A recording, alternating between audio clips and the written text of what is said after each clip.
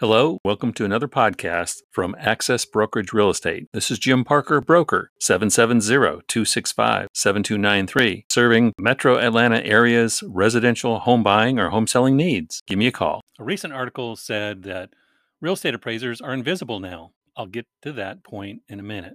But it made me look up appraisal. What is the hierarchy and structure of appraisals and how did that come about? In 1989, the U.S. Congress passed the Financial Institution Reform, Recovery, and Enforcement Act, FIRREA, more commonly known as the Savings and Loan Bailout Bill. FIRREA established a real estate appraiser regulatory system involving none other than the federal government, states, and the Appraisal Foundation. Each U.S. state or territory has a real estate appraiser regulatory agency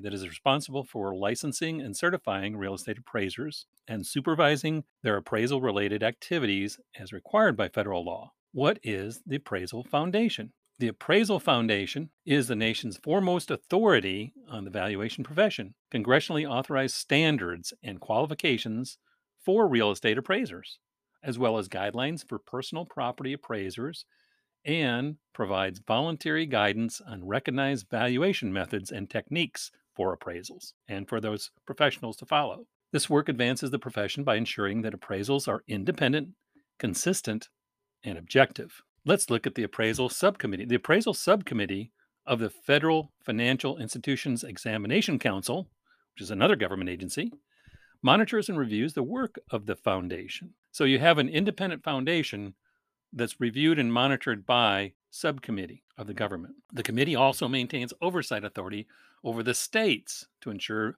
the minimum qualifying criteria to license and certify appraisers, and that appraisers are held to the professional ethical standards.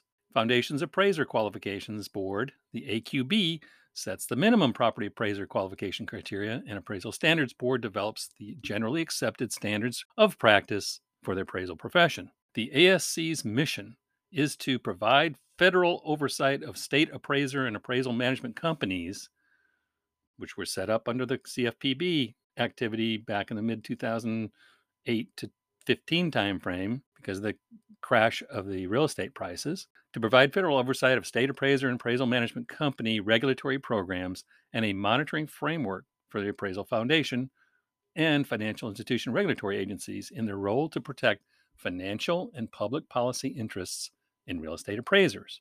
Now, a full list of state appraiser regulatory agencies is available at a website that I've posted here in my podcast on Anchor. That is at appraisalfoundation.org, and it's state appraiser regulatory agencies. You can go on there and click on any one of the states to see Georgia Real Estate Appraisal Board, and you go to their website and it tells you how to obtain licenses and search for a license for both appraisers and real estate agents as well. So you can look up licenses of agents too. Now, getting back to the original comment, appraisers being invisible.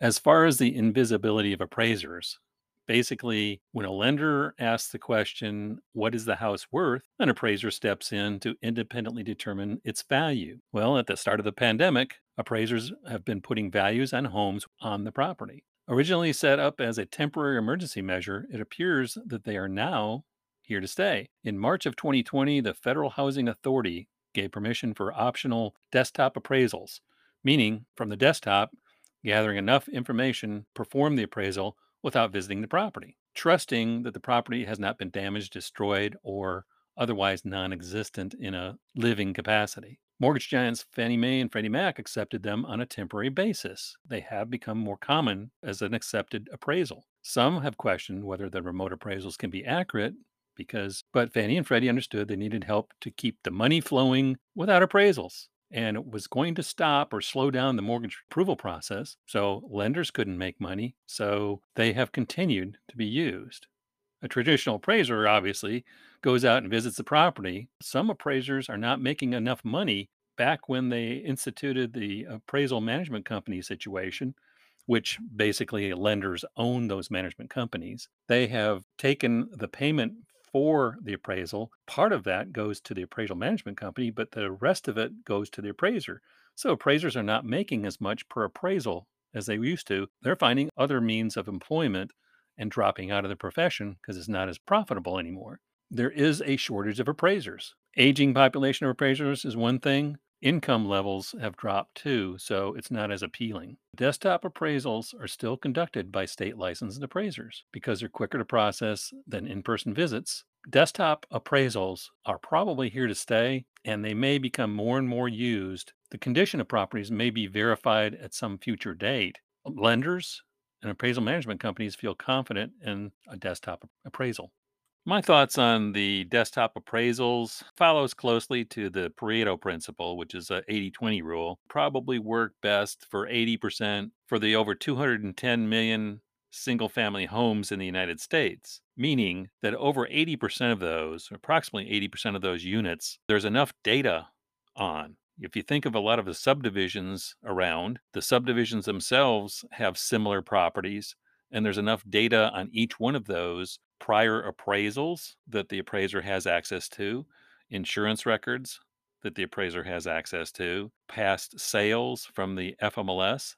The appraiser will have data on that, plus any other database of information. So, with all those similar properties, without any changes in heated and cooled square footage, which applies to a lot of the appraisal values, and even basement space that's finished out, unfinished space is around $10 in the area. Finished space could go up to $25. So there's not a huge difference in property values even if you finish the base. My thoughts are that predominantly they probably would be pretty accurate on desktop appraisals for the majority of the properties. However, there are those occasions where the appraiser needs to visit the property to take an evaluation of the condition, the number of buildings, the number of rooms, etc., to kind of get that updated so that that property can be included in their database for future desktop appraisals.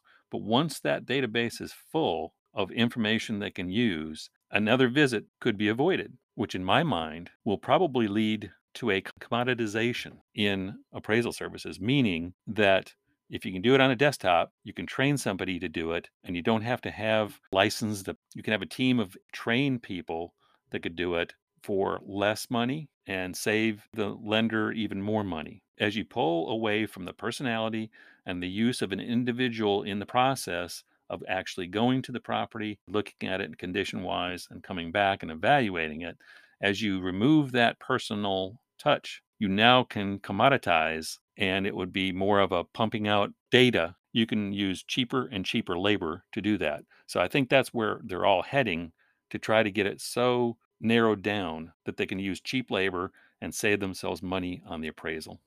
Thank you for listening to this podcast. This is Jim Parker, broker with Access Brokerage Real Estate, serving Metro Atlanta's home buying and home selling needs. 770-265-7293. Have a great week and God bless.